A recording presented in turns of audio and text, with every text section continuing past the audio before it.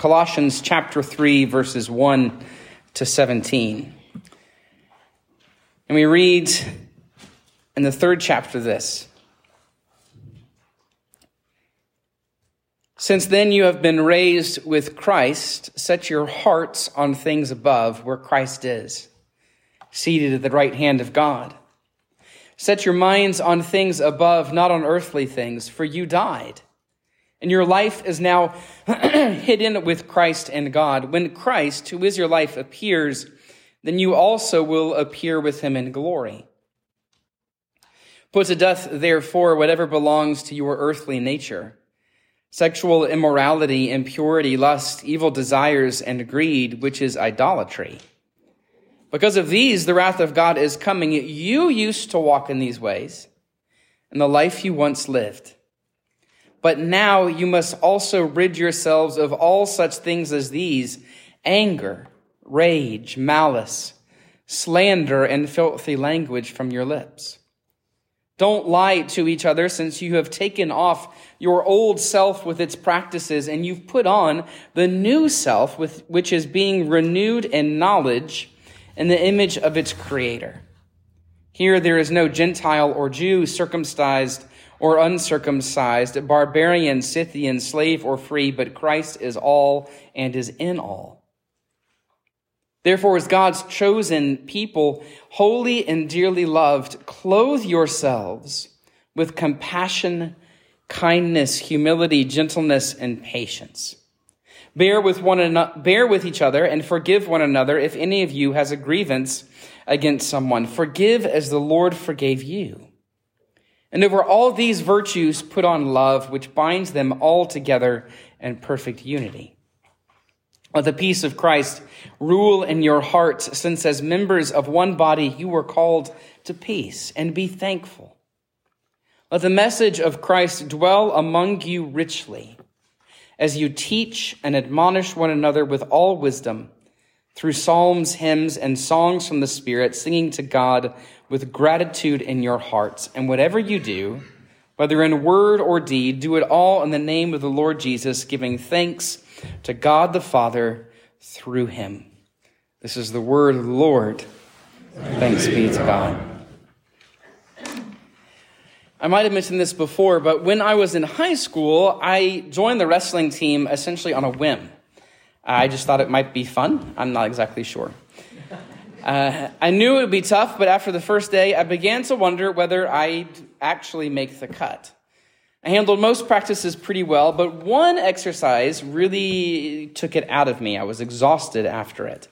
It required running up a staircase with a teammate riding on your back. It builds endurance, makes you strong, but I weighed about 115 pounds soaking wet. So when it came to choosing partners, I was strangely popular with all of the heavier guys. They were like, you're my partner. You will be easy to carry. And for them, it was easy. I was very easy to carry up the stairs. But I had to put every bit of energy and determination into carrying them up the stairs. If I fell, they would not be happy, and I didn't want any of them angry with me because they were bigger and stronger, and they knew more about wrestling.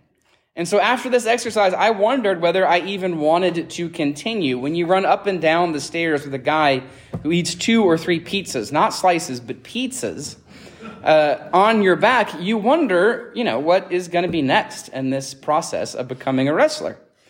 Thankfully, our coach laid out a list of requirements to get on the team. We needed to come to every practice. After school, we needed to work on conditioning at home. We needed to watch what we ate. We needed to support the team during matches, but also during regular school hours.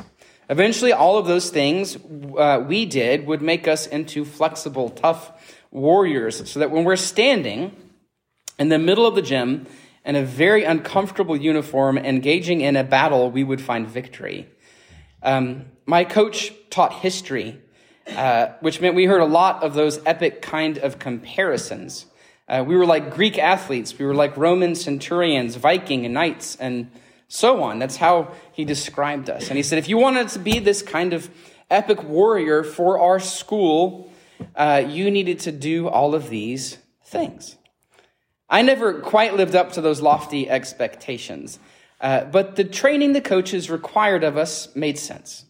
If they were to transform undisciplined high schoolers into competitors that not only used their physical strength, but also their intelligence to gain victory, we needed to do certain things on a regular basis. Practice couldn't be something we just did occasionally. It had to become a daily habit, something we committed to. If you've ever been on a team of any kind, either sports or business, you understand that there are things that everyone needs to do to be the best that you can be.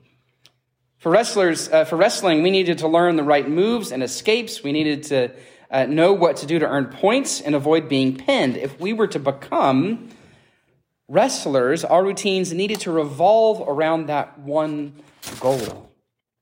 Of course, maybe most worthy endeavors in this life have similar requirements.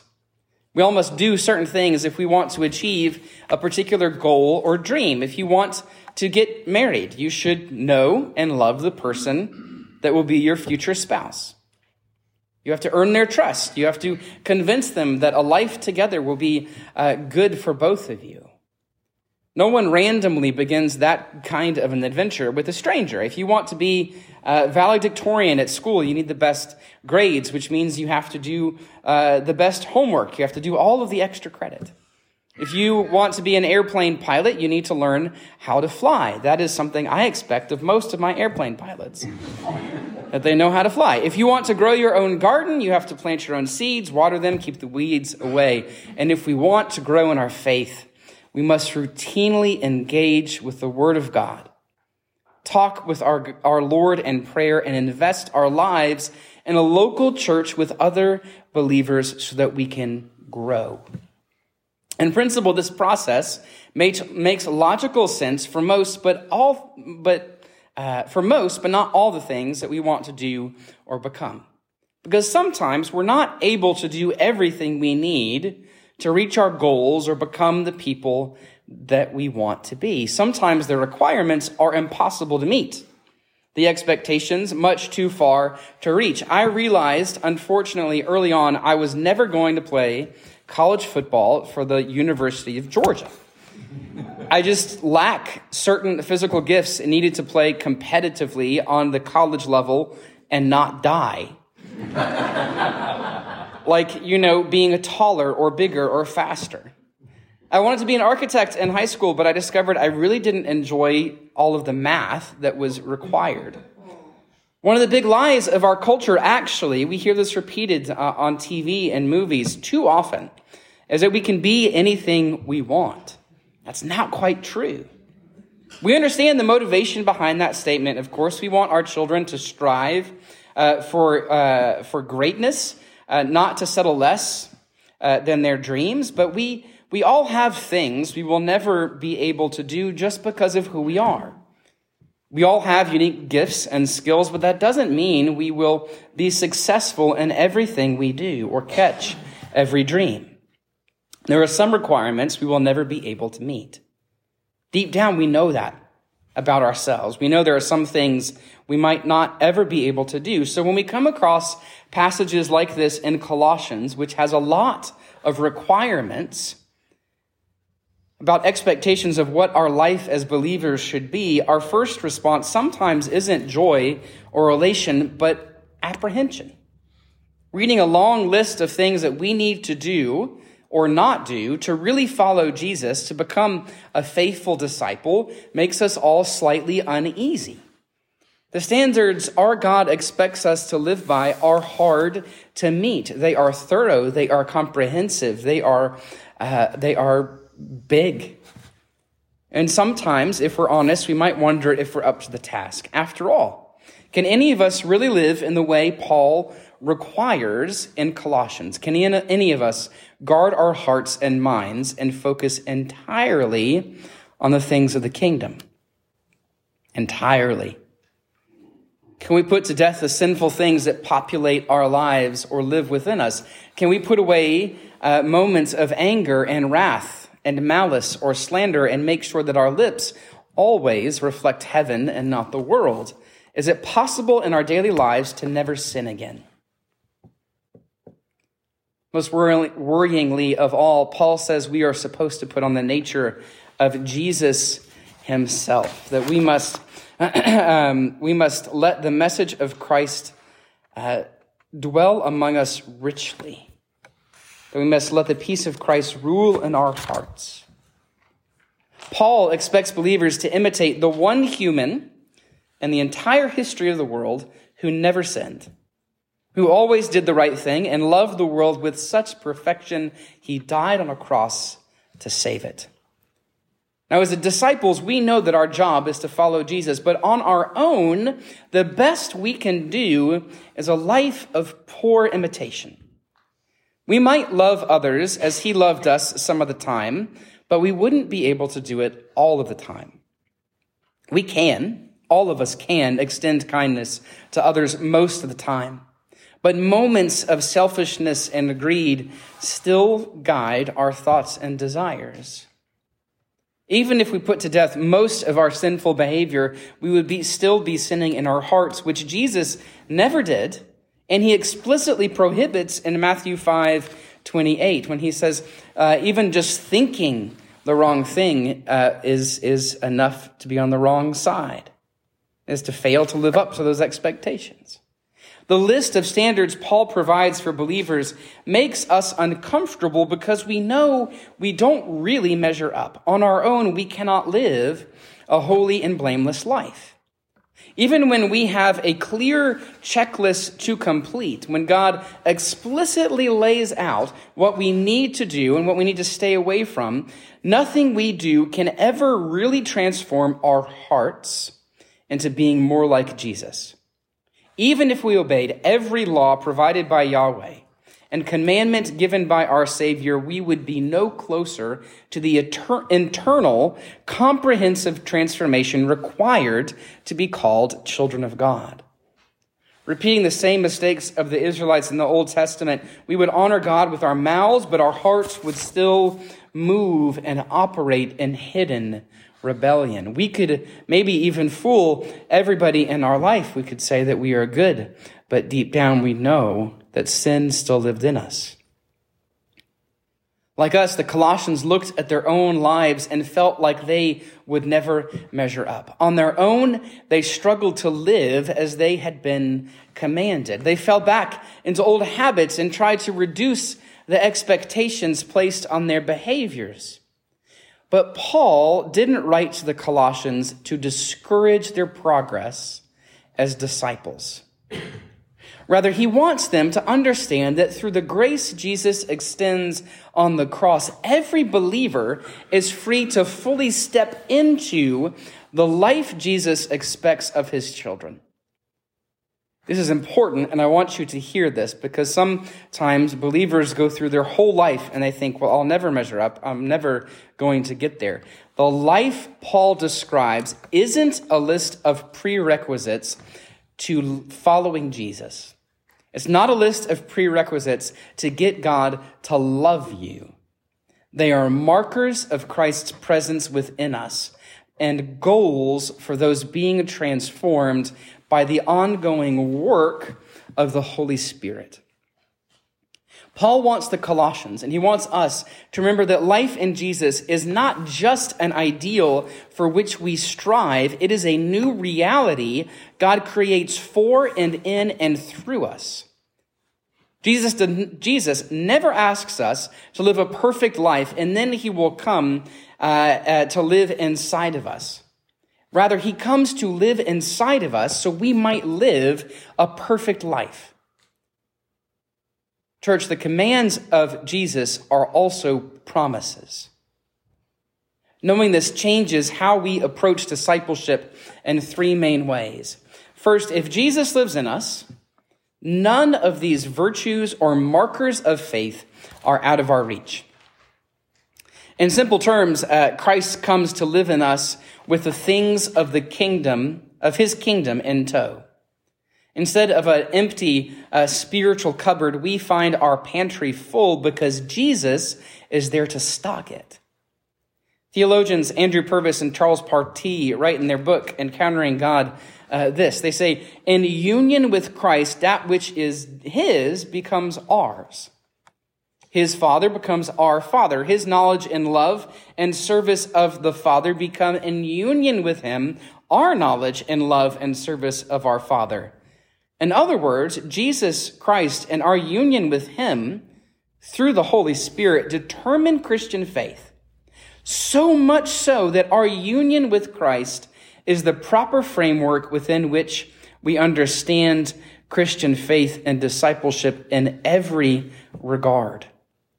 As believers, we never live and make these decisions on our own, but with the wisdom and guidance of our Savior directing our path. When Paul sets out these expectations, we can trust that Jesus will help us meet them. Second, if Jesus lives in us, he fills our every moment with his presence and his character. Christ is always at the ready to exercise every virtue and marker Paul lists in Colossians through you and me. In our daily lives, in our routines, in our normal, mundane, boring moments, Jesus is always poised to unleash the new life he won for us on the cross. Our whole lives start to become like his, not because he provided a list of rules for us to follow, but because his presence lives in our hearts. When Jesus calls us his children, he has already begun to transform our internal, our hearts and minds and souls. He changes our habits and he reshapes us into his image.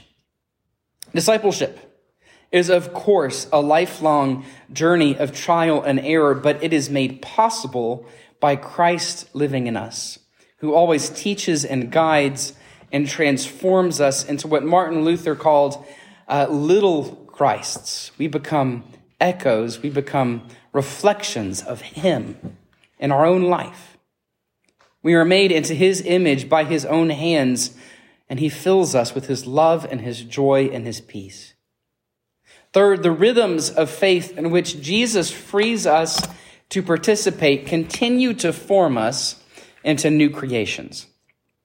This is important for us to understand. Throughout our scripture, our God shows clear interest in forming who we are. The image of God being a potter and us the clay begins in Genesis, right?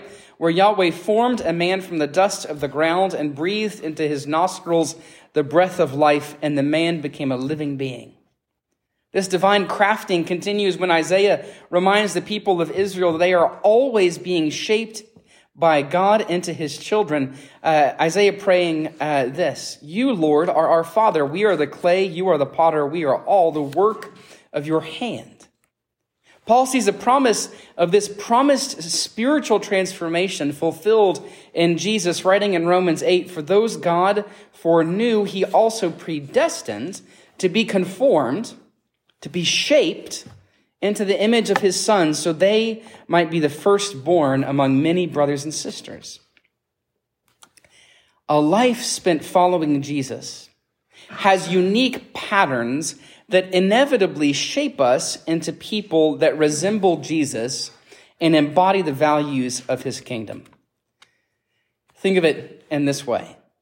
The life that God pours into us through Jesus is like a waterfall, continually falling from his kingdom, from eternity and into our lives and onto our hearts. Whenever we place ourselves under this stream of water pouring down, we are like rocks under a constant stream of water, slowly but surely changed.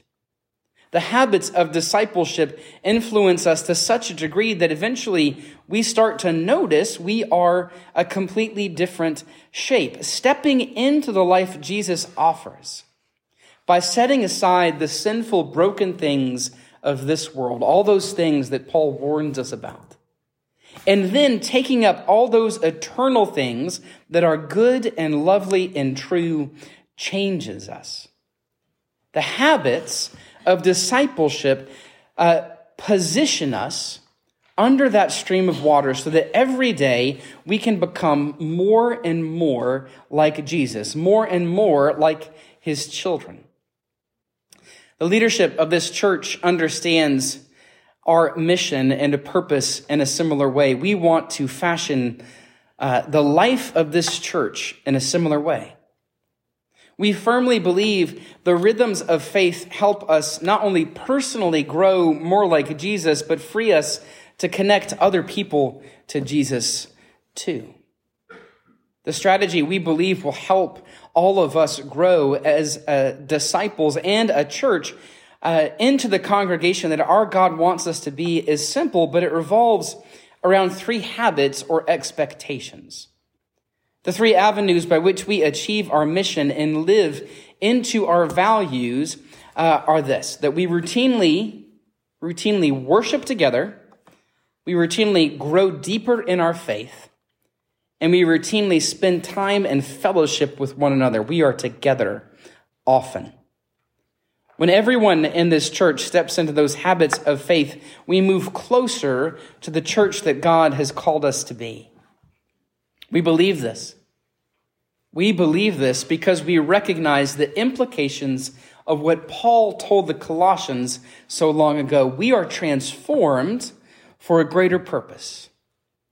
So let the life that is transforming us overflow into the world around us, so that all people might know the goodness of our God and believe the reality of new life is available to them as well. So I encourage all of us to commit to those three things: to worshiping together, to growing together, to fellowshipping with one another, to being together. We obviously worship when we come on Sunday mornings together, but that's not the only time we can worship. When we grow together, we grow when we learn, when we engage the Word, when we learn more about what it means to be a Christian in our classes, when we read those books and share it with one another, but also we grow when we serve other people. When we go out of these doors into the world around us and we commit to serving people in this community through things like Project 686 or helping with our surprise that we do at Christmas, making sure that kids in our community have toys. That is another way that we grow. And we fellowship together, not just when we do fellowship lunches on Sunday afternoons, but when we commit to sharing a life together outside of these walls. We go out to lunch or hang out together up in Bent Tree or in the community or whatever. Those are the ways that we grow as a church. I want to encourage you to commit to those things and to remember that we do this for a purpose. We are positioning ourselves under the waterfall of grace and love that God continues to pour out on his people. So remember this and be encouraged. Amen.